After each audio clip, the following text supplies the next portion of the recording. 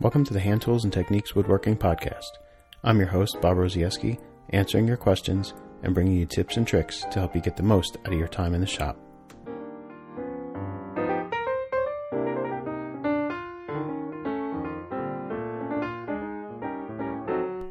Are you confused by all of the different workbench design options available?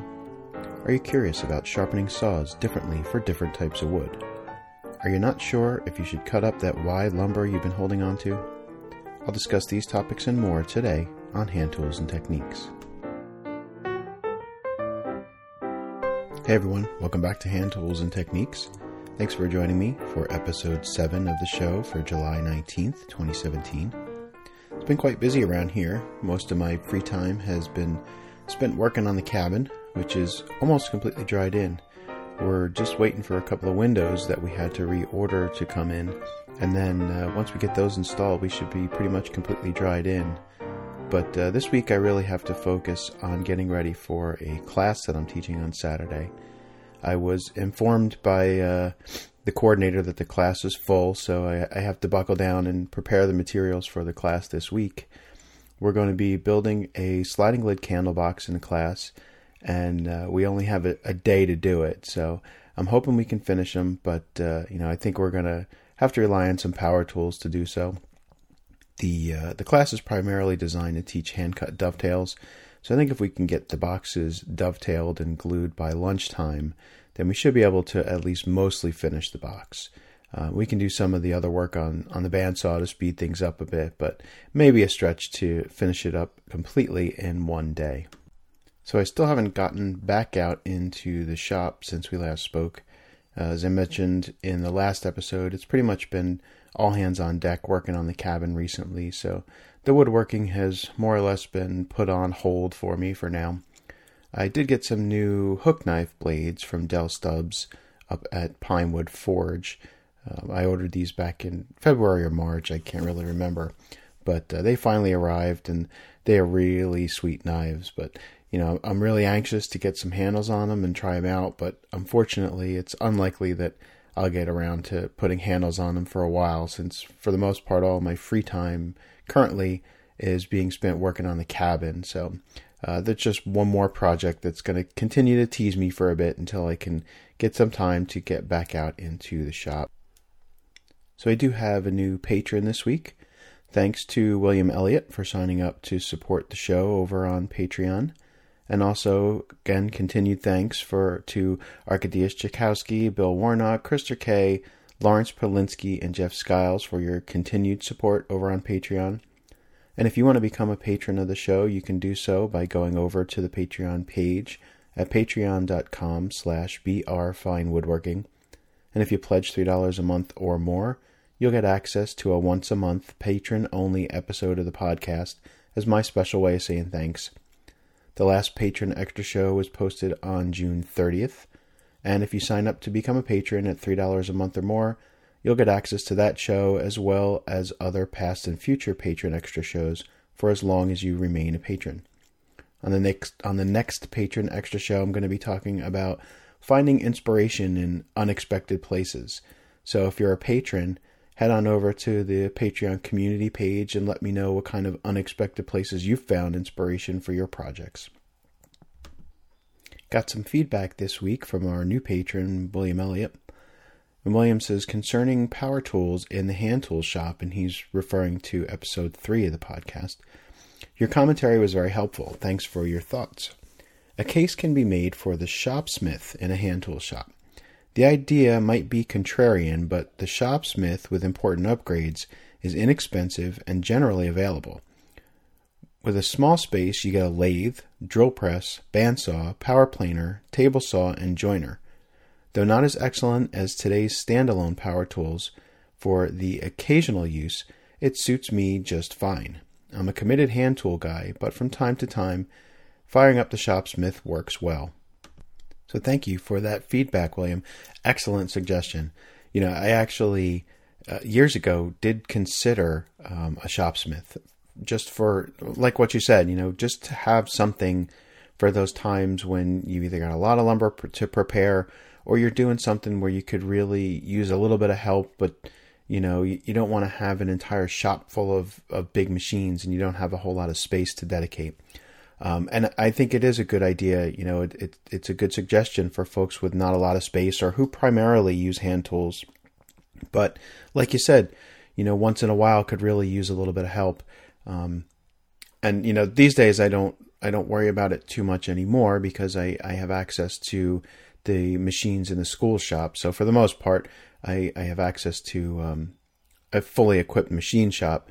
But it is certainly something to consider if you're primarily hand tools, but you want a little help once in a while, or you need a lathe or a bandsaw, and you don't have the space or the money to spring for giant standalone tools. So great suggestion, William, and thanks for the feedback. So let's get into the mailbox. Our first question comes from Ken Fisher. Ken says, I was very happy to find your podcasts and have been listening and learning. Your videos were a huge inspiration to me when I started woodworking 2 years ago. I've set my shop up as a hand tool only shop and have a modest collection of basic tools. I'm now at a point where I understand and can do basic techniques. I'm having trouble when it comes to finding projects. It seems like they're either geared toward very basic beginners or very experienced woodworkers. Would you have any suggestions for more intermediate level projects? Would you be able to discuss what you consider fundamental hand tool skills and what you think a good progression through those skills might be? And one last question, what would you consider to be your top 5 or so hand tool woodworking books? Thank you for the time and effort you put in the videos and podcasts. I've learned a lot and very much appreciate it. So Ken, thanks very much for the kind words. I'm glad you enjoy the podcast and that you found the old YouTube videos useful. In terms of intermediate projects, so it's really hard to recommend a specific project, and the term intermediate is such a broad term, and it can mean a lot of different things to different people. And plus the only one who really knows where your skill level is at is you. And then when you add to that the varied interests of different people, you can see that recommending a specific project that will be skill level appropriate, plus something that's going to hold your interest, that you're actually going to want to build, can be a real challenge. So my suggestion would be to first consider what you might need for yourself. Do you need a side table? Do you need a bench? Or maybe a dining chair or a cabinet of some sort? If you don't have an immediate need for something, what about somebody you know? Would they be willing to purchase lumber to have you build something for them? It's a good way to be able to build things without having to spend your own money on lumber. Or maybe there's something you can use for your shop. In terms, I hate to recommend specific projects again, because I don't know where your skill level is, and I don't know where your interests lie. But there is one project that I do really like teaching to intermediate skill level students, and it's a wall hanging cupboard. And the reason I like it is because it involves a lot of different kinds of joinery, and it also involves a bit of decorative work. So it's what I would consider a step above your basic introductory level projects. The basics of the construction are the same, regardless of the style of the ornamentation that you choose to put on it. But you can alter the style of the piece by changing the types of moldings and the type of door panel and such, so that you can suit a lot of different tastes and give the piece either a very traditional feel or a very contemporary feel. So I'm actually going to be building a new one for my own shop in the coming months. So that'll be on the blog when I do get around to building that. So maybe you want to keep an eye on the blog and look for that. But again, it's tough to recommend a specific project just because I don't know really where your exact skill level is, and where your interests lie in terms of project types.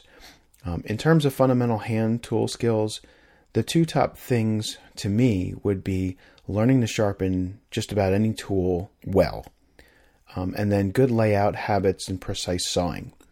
So sharp tools are going to fix just about any problem that you're going to face in woodworking. If a tool isn't working right, 9 times out of 10, stopping what you're doing and sharpening the tool will fix the problem. And the better you get at sharpening, the faster you're going to be able to do it, and the more often you're going to do it. So your tools will not get as dull because you won't put off sharpening them as long if it's not a chore to do. So learn to sharpen well and quickly and do it often. And that way, if you're sharpening before you think you need to sharpen, you'll always be working with sharp tools, and the chances of you running into a situation where your tools aren't doing what you think they should do or they're fighting you, those situations should be much fewer and farther between if you're constantly always working with sharp tools. In terms of layout and sawing, if you lay out your joinery precisely and you can saw your layout lines accurately, you can do just about anything. There's no such thing as a complex angle when you can lay out precisely and saw accurately. You simply lay out the saw cut and you saw to the line. You don't have to worry about odd fence setups, and there's no crazy jigs necessary. And the better you get at this, the less adjusting of your saw cuts you'll need to do, and the better your joinery will fit, and the faster you'll be able to work. So once you can lay out and saw precisely, just about any joinery is a piece of cake, because if you can lay it out, you can cut it. Then in terms of books, again, this is a tough one because there are so many books and so many different topics.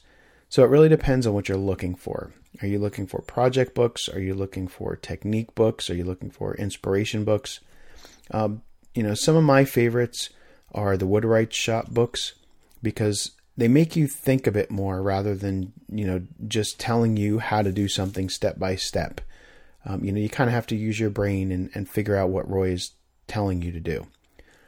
Plus, they're just a really entertaining read. They're not just dull how-to books. If you know Roy's personality, you'll understand his books. If you're looking for just a pure skill technique book, Robert Wearing's book, The Essential Woodworker, is a good one. But again, there are a lot of other books that are similar to Wearing's book. So something along those lines. If you're looking for design inspiration, I like to look at books of museum collections. You can find these kinds of books in a range of styles from early period furniture to arts and crafts to mid-century modern. I rely on these kind of books heavily for design inspiration and project ideas because I'm very rarely copying something exactly. And for the most part, I never work from commercial plans. I always work up my own design, but I use a lot of these museum books heavily for influence and inspiration. I'll go through the books and look at pieces that are similar to what I want to build and pick design features from, the different pieces in the book that I like and kind of combine them into one or use those ideas to design my piece. One of my favorite books is American Furniture of the 18th Century by Geoffrey Green. And I like this book because it goes through the different furniture periods, but more because he shows the construction methods for each of the pieces. Not all the pieces, but he takes several pieces throughout the book and shows you the construction methods and how these pieces were built. So you don't have to sort through a lot of modern joinery methods and try to figure out how to do it by hand because the original pieces he's describing were all built completely by hand. And even if you don't like period furniture, this book is worth owning for every hand tool woodworker because it goes through the details of just about every kind of traditional joinery and how and where it was used through the use of these detailed exploded drawings and of actual period furniture. So with this kind of information, you can pretty much take any project in any style and design it in such a way that you can build it with basic hand tools and traditional joinery. And if you do like period furniture, the book's even better. So it's got that going for it too. So I hope that helps, Ken, and thanks for your email. So our next question comes from Archie England. And Archie says, "Greetings. Do you still use and prefer the Nicholson style workbench? I was given a beam of 5-inch laminated lumber that's over 20 years old. It's solid, tight, and screaming for a Roubo bench build, but I've been impressed by your bench work. Thanks." So Archie, I do still use my Nicholson bench. I'm actually going to be building a new Nicholson bench because some of my boards on mine are wearing out. And when I moved into the new property that we're on now, I actually was left behind some 2-inch thick oak boards that would make a good new top and aprons for a Nicholson style bench. So I'm actually going to probably be building a new one in, I'm not sure exactly when, but yeah, I still like the Nicholson style. I think they're easy to build, and they work great. But, if you like the Roubo style, if you have lumber that is perfect for the Roubo style, then go for it. There are a ton of workbench design options out there. And the beauty of all these different designs is that they all work. I've worked on everything from, the Roubo to the Nicholson to traditional Scandinavian style benches, to, the cheap little, the ones that you can buy from Woodcraft, like the real small ones that are, real rickety and move all over the place when you try and plane on them. I've worked on them all, even down to a Black & Decker Workmate. And, they can all be made to work. So it just really comes down to your design aesthetic. What do you like? What do you want to build? If you're building small projects, you don't need a giant Nicholson bench. You can make do with something pretty short and pretty small. But the fact of the matter is, I think a lot of hype gets made around workbenches. And yeah, it's nice to have a really big, really heavy, giant workbench that takes 3 people to move. But the fact of the matter is most people aren't going to be doing the kind of handwork that, unless you're 100% hand tools and you're doing a lot of planing on your bench and dressing your rough stock, with hand tools, chances are you're not going to be using that super solid, giant, heavy bench for what it was designed for. So, just about anything is going to work for the average woodworker, I would say. And, whether it's a Roubo, whether it's a Nicholson, it really doesn't matter. All of these benches will work. So don't worry so much about what somebody else is using. Look at the different benches, see what suits you, what looks good to you, what type of bench, do you like? When you look at the bench, what do you like? Do you like the looks of the Nicholson? Do you like the looks of the Roubo? Do you like the looks of another bench?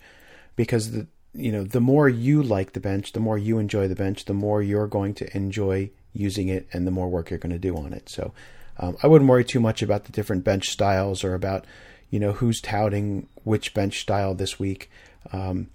Just find one that you like. If the lumber that you have fits a certain bench, if it fits a certain bench dimension, just go ahead and get to woodworking. I think the bench is less important than I think a lot of folks make it out to be these days. So just go ahead and get woodworking and don't worry so much about the exact style of the bench.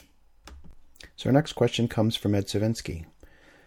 And Ed says, "Hi Bob, there is a sitting bench plan in a Woodsmith magazine issue that I'd like to build. The plan uses 1 3/4 inch thick stock. I was shuffling through a stack of wide white pine boards looking for one for the bench. I'm thinking about cutting the parts from an 8/4 board that I have that is about 22 inches wide and 22 inches wide and a tick under 7 feet in length. But before I did anything, I just wanted to ask a question. I know it's very unusual to have lumber this wide. I didn't know if I should be trying to preserve the width instead of cutting pieces from it. It almost suggests a workbench top, but I don't think 1 3/4 inch is thick enough. And besides, this is white pine, which seems like it would be too soft for a workbench. I know there's probably no right or wrong answer here, but I wanted to have your opinion before proceeding. If it matters, I do have a second 8/4 board about the same width, and 3 boards that are the same width but a little less than 1 inch thick. Thanks as always for the help." So Ed, I wish I had your problem. 22 inch wide boards, 8/4 boards is kind of nice. And I agree with you that at first glance it might scream workbench top, but I also agree with you that white pine might be a little bit too soft for a workbench. I know folks have done it. and I know it can work. And I know I just said to Archie that workbench wood and workbench type doesn't really matter. But I've been working on a softwood bench for a while. Mine's actually Doug fir, I think, or hem fir. So it's a little bit more rigid than white pine. And I've got a lot of white pine myself from building the cabin. And I don't think I would build a workbench out of white pine if I had other choices. So I would say, if the board you have, it looks like the right board for this bench that you want to build, this sitting bench, go ahead and cut it up. I would have no qualms about cutting it up. I know it might sound like heresy, but sometimes we can sit on lumber and sit on lumber and sit on lumber waiting for that perfect piece. And what ends up happening is you either get too old to woodwork anymore, or, God forbid something happens and you pass on from this world into the next. And that lumber just ends up either sitting there or getting given away or sold, and you never get to use it. So, I'm of the belief that hoarding lumber doesn't really do anyone any good. So, or except maybe the next guy. But, if I had that board and I didn't have a project in mind for it, I wouldn't hesitate to cut it up. The benefit of cutting up that 22-inch wide board to make your bench is that you're going to get really great color and grain match for all of the parts of that bench. So, because everything is coming out of the same board.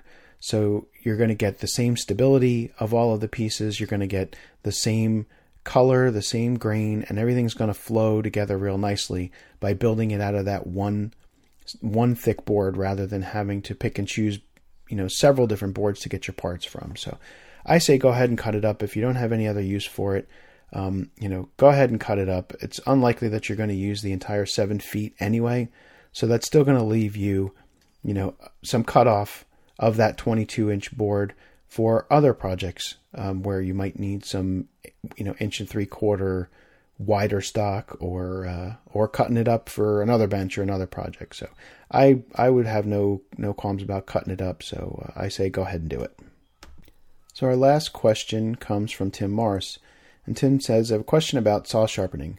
Specifically, is there a different way to sharpen rip saws based on wood type? Mine seem to fly through pine, but poplar and other woods like walnut and cherry are really slow. So Tim, when we talk about sharpening saws, there's really only 2 angles that we're concerned with: the rake angle and the fleam angle. Well, rip saws, for the most part, don't have any fleam at all. You can add a little bit of fleam, and some folks will say that it makes the saw a little bit smoother in use, but I wouldn't use too much fleam, because the more fleam you add to a saw, the worse it tends to rip. It tends to slow down and kind of feel muddy in the cut, has been my experience. So I wouldn't add too much fleam to a rip saw. And at the same time, it's not going to help your problem that you're having where the saw seems to cut slower. More fleam is actually going to slow the cut down. So let's forget about the fleam for a second. The other angle is the rake angle. Now, obviously, this angle is what is going to then make the saw more or less aggressive. So the lower that rake angle, or the closer to perpendicular the teeth are, the more aggressive that saw is going to be. The higher that rake angle, the more the teeth lean towards the handle of the saw, and the less aggressive the saw is going to be. So if you've got a saw that cuts really well through pine, but not poplar and other woods like walnut and cherry, I would say that's probably pretty common. Now, I sharpen all my rip saws basically the same. I use about 4 degrees, between 4 and 8 degrees of rake, and no fleam. And my saws tear up pine and poplar. They're pretty fast in walnut and mahogany. They start to slow down a bit in cherry and similar density woods. And then they get very slow in woods like oak and maple. Now, I'm not sure you're ever going to get a saw to cut as fast in hardwood as it does in pine. The density of the wood itself just makes them take longer to cut. You can decrease the rake to make the saw more aggressive, or you can use a saw with larger teeth.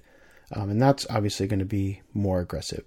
But I think really any way you slice it, harder woods are just going to take longer than really soft woods. You're going to run into the same problem that if you use a saw with larger teeth, well, that saw is going to still be faster in pine than it is in hardwoods. It's just, the nature of a denser material. So the denser the material is, the slower it's going to take, and that's just the nature of the beast, I'm afraid. So, decrease the rake or use a saw with larger teeth, but, going to require more effort. So, I think your experience is probably similar to what most people have with rip saws. It's just the harder the material, the slower it's going to go. So that's all for the mailbox for this week. As always, if you have feedback, questions, or topic suggestions for the show, you can leave a voicemail at 276-601-3123. You can also go to brfinewoodworking.com/contact and fill out the form, or send an email to bob@brfinewoodworking.com. After the break, I'll be right back with today's main topic. Hey everyone, it's Bob. I want to talk to you about a way that you can support the show without any additional cost to you. I know a lot of you already shop online for your woodworking tools and other needs. Well, did you know that you can actually send a little love my way just by shopping online like you would normally do? The next time that you need to buy a woodworking tool, book, DVD, or just about anything else online, head on over to my website at brfinewoodworking.com first. In the footer of the website, or on the right side of the blog, you'll see several affiliate links for Highland Woodworking, Shop Woodworking, and Amazon.com. Just click on one of those links and you'll be taken from my website to the merchant that you want to shop with. Then just shop as you normally would. Highland Woodworking, Shop Woodworking, and Amazon will know that you were sent to them through my website, and in return they'll send me a small percentage of your total purchase as a commission. It costs you nothing more than you were already planning to spend, but just by going through the links on my blog, you send a little love my way to help keep the show going. So don't forget, go to brfinewoodworking.com and click the affiliate links in the website footer or the right side of the blog the next time you shop online. Thanks for your support, everyone. I really appreciate it. So today's main topic is getting started with carving. I know there are a lot of folks that want to try adding embellishment to their work, or, making spoons or something like that. You're not sure where to start. So today I'm going to share some tips for getting started. So the first tip is to decide what type of carving you want to start with. And I'm not suggesting that this is the only type of carving you're ever going to do, but when you're just getting started, there are so many different options, and there are at times the type of carving that you want to do is going to dictate the type of tools that you're going to need. So think about the different types of carving and what type of carving that you want to start with. Do you want to carve spoons? Because you're going to need different tools for that. Do you want to carve in the round? And when I say in the round, I mean, wood spirit figures and little Santa Clauses and things like that. Is that the type of thing that you want to do? Are you looking to do sculpture, large pieces? Do you want to do low relief carving, which is typically the type of carving found in furniture? Do you want to do letter carving or sign carving? Or are you just looking to do maybe a little bit of chip carving, to add some embellishment to your saw handles or tool handles? So figuring out what type of carving it is that you want to do is going to help you to decide which tools you need, and where to look for that instruction even, or what type of books to look at. So my second tip is to find a good class.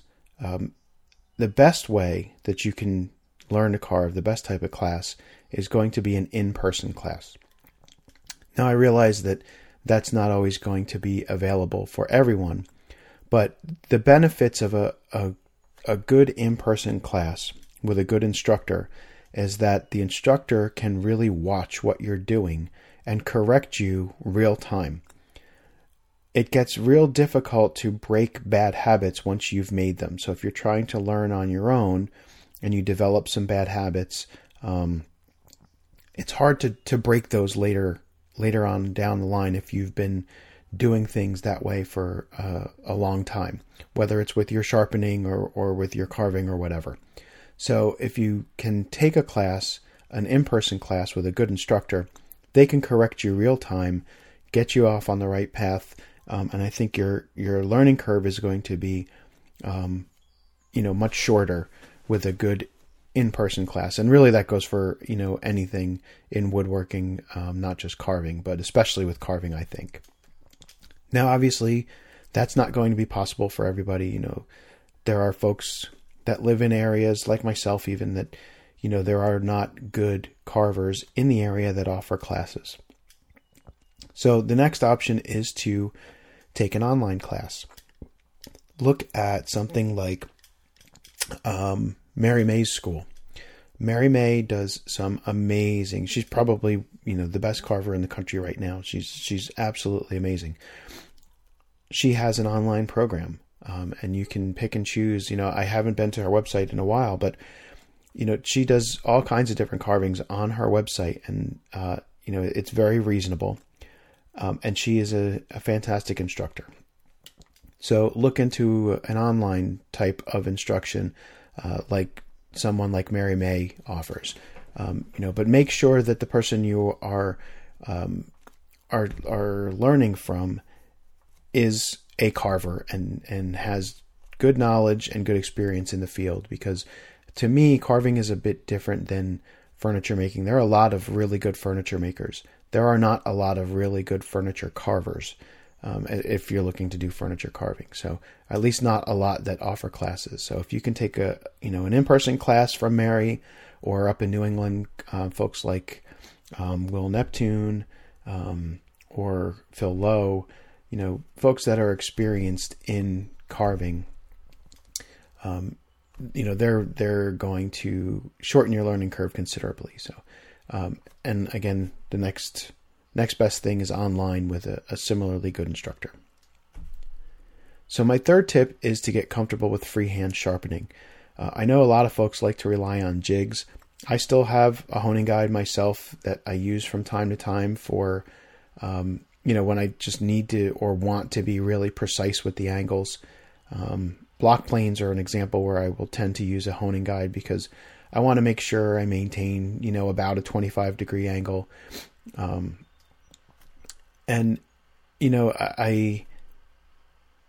But everything else, especially with carving, you really need to be comfortable honing freehand. There really aren't any good jigs to use or honing guides to use for honing carving gouges, carving tools. So the only other option is to learn and get comfortable with honing freehand. And if that's not something you're going to be comfortable doing, you're going to have a hard time carving, because carving requires sharp tools just like anything else. So if you can't sharpen, you can't carve.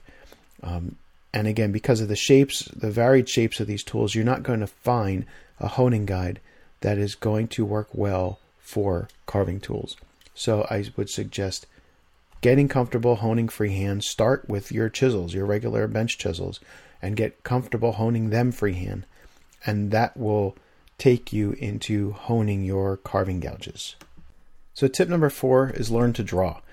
Now, I don't mean that you need to be the next Rembrandt, but you should be fairly comfortable with sketching out and roughly drawing what it is you want to carve.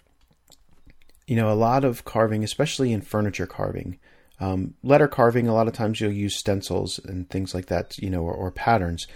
But in a lot of furniture carving, you're going to need to draw on non-flat surfaces. So in order to lay out the pattern that you want, if you're carving a cabriole leg or a curved leg or foot of some sort, you're going to need to be comfortable drawing on curved surfaces. So it's important that you are comfortable drawing, even if it's not, doesn't have to be great drawing, but it has to get you roughly where you need to go. So learn to draw, because it's going to help you to visualize what it is you're going to carve. There are patterns that you can buy, but those patterns aren't always going to scale to what it is that you're carving on. Those patterns are not always going to be appropriate for the style that you're trying to carve in. Sometimes maybe you can just lay out with dividers and eyeball it. I find it easier for myself to at least lightly sketch in some pencil lines where, of what and where I want to carve, even if I am trying to lay it out with dividers, sort of like in Peter Follansbee's style of carving, what he does in the 17th century stuff. But learning to draw is going to help your eye, and it's going to help guide your hand. And the better you get at carving, the less you will need to rely on drawing on the piece.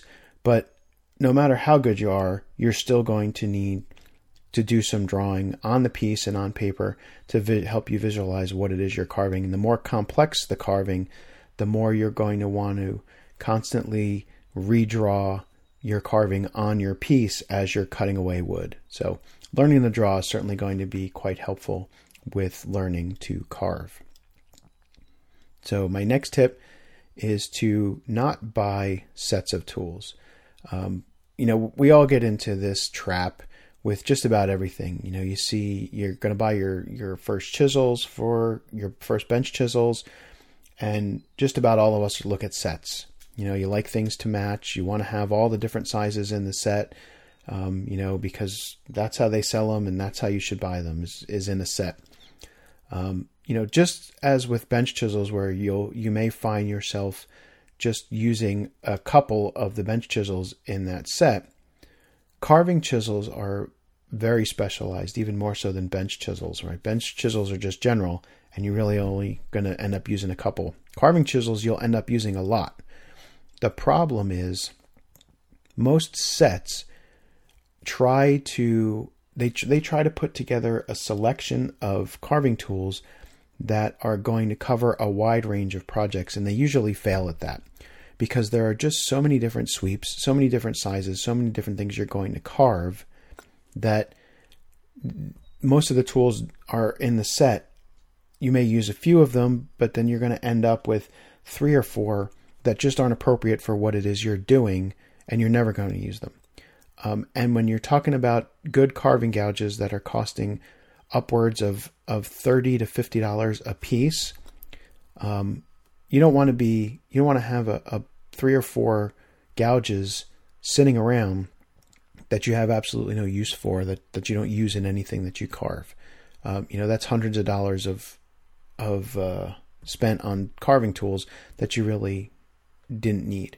So I would say look at what you're going to carve first. Pick a carving and get the tools that you need to complete that carving, and add tools as you need them for future carvings, because you're going to round out your kit, what you need for the work that you do.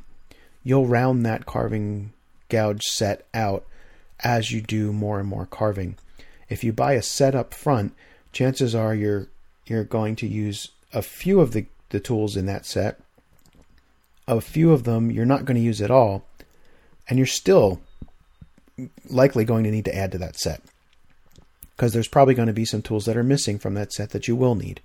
So just start out, buy the tools that you need for the carving that you're going to work on first, and then each time you work on a new carving, if you need new tools, go ahead and add them. And over time, you're going to find that your carving tool set will grow and grow and grow until you have more carving tools than you know what to do with. So avoid sets and just buy the tools as you need them.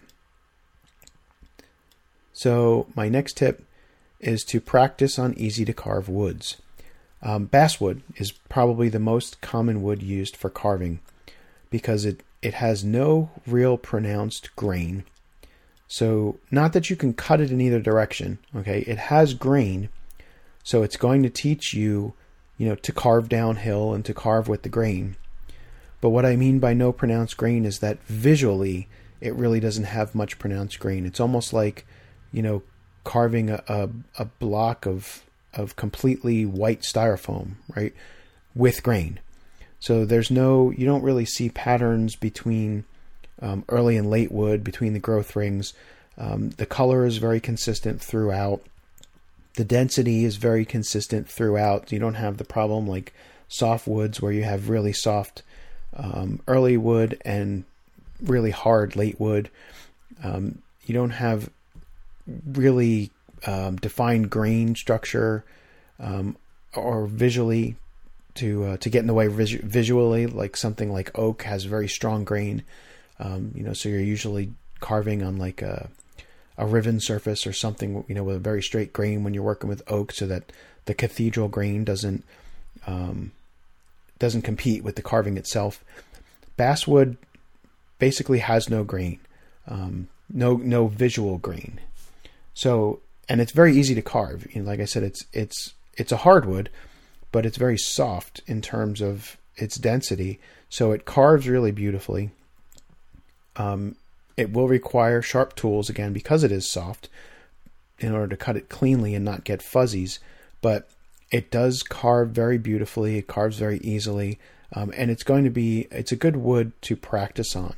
It's not going to make the best wood for usable items. So if you want to carve spoons to actually use, basswood's probably not the best choice, but it's a great wood to carve your first couple spoons out of, just to get the feel for the process and the design and how things go together.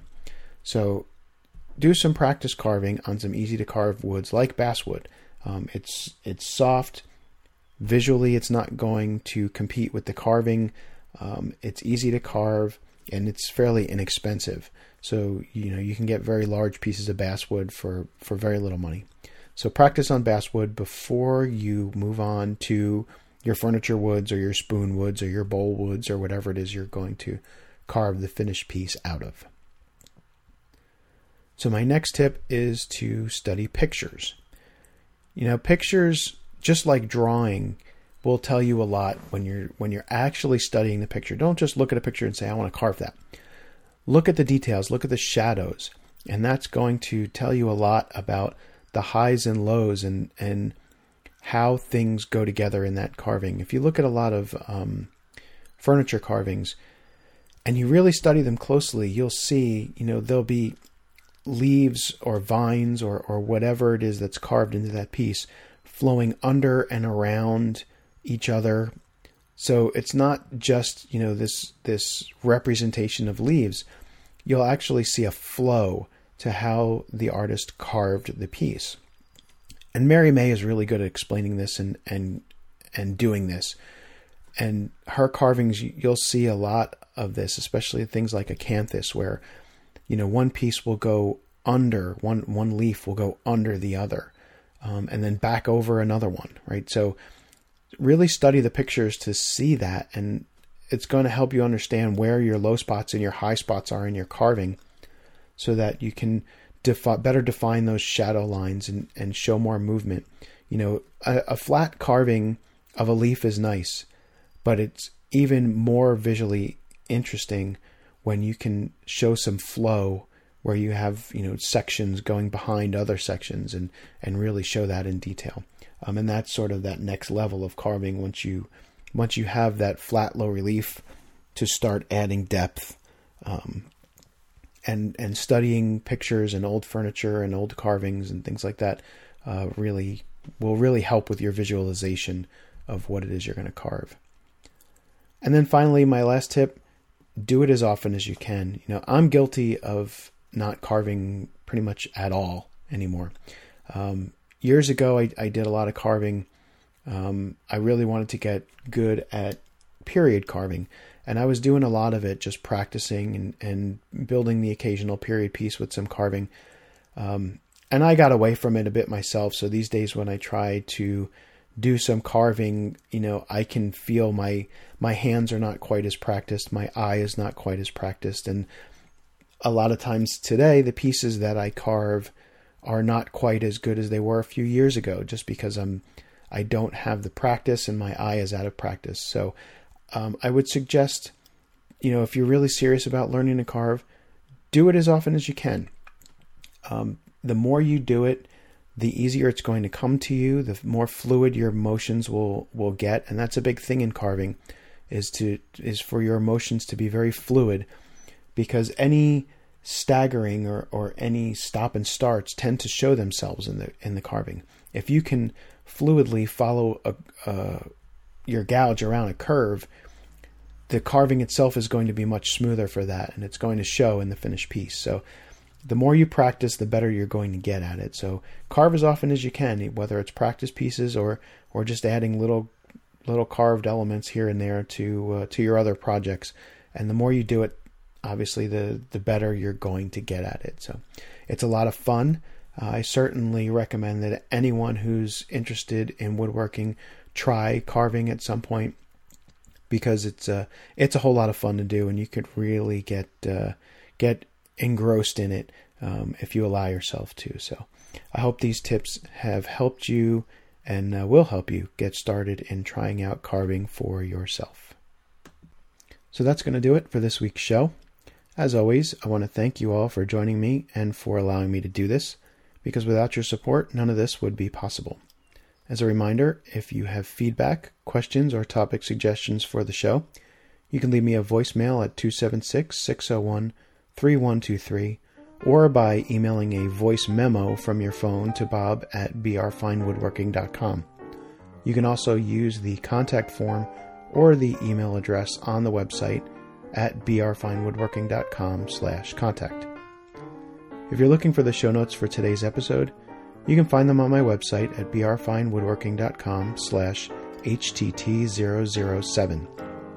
In the show notes, you'll find any links that I refer to in today's show, and you can also find links to follow me on all of my social media accounts like Facebook, Twitter, Instagram, and Google+.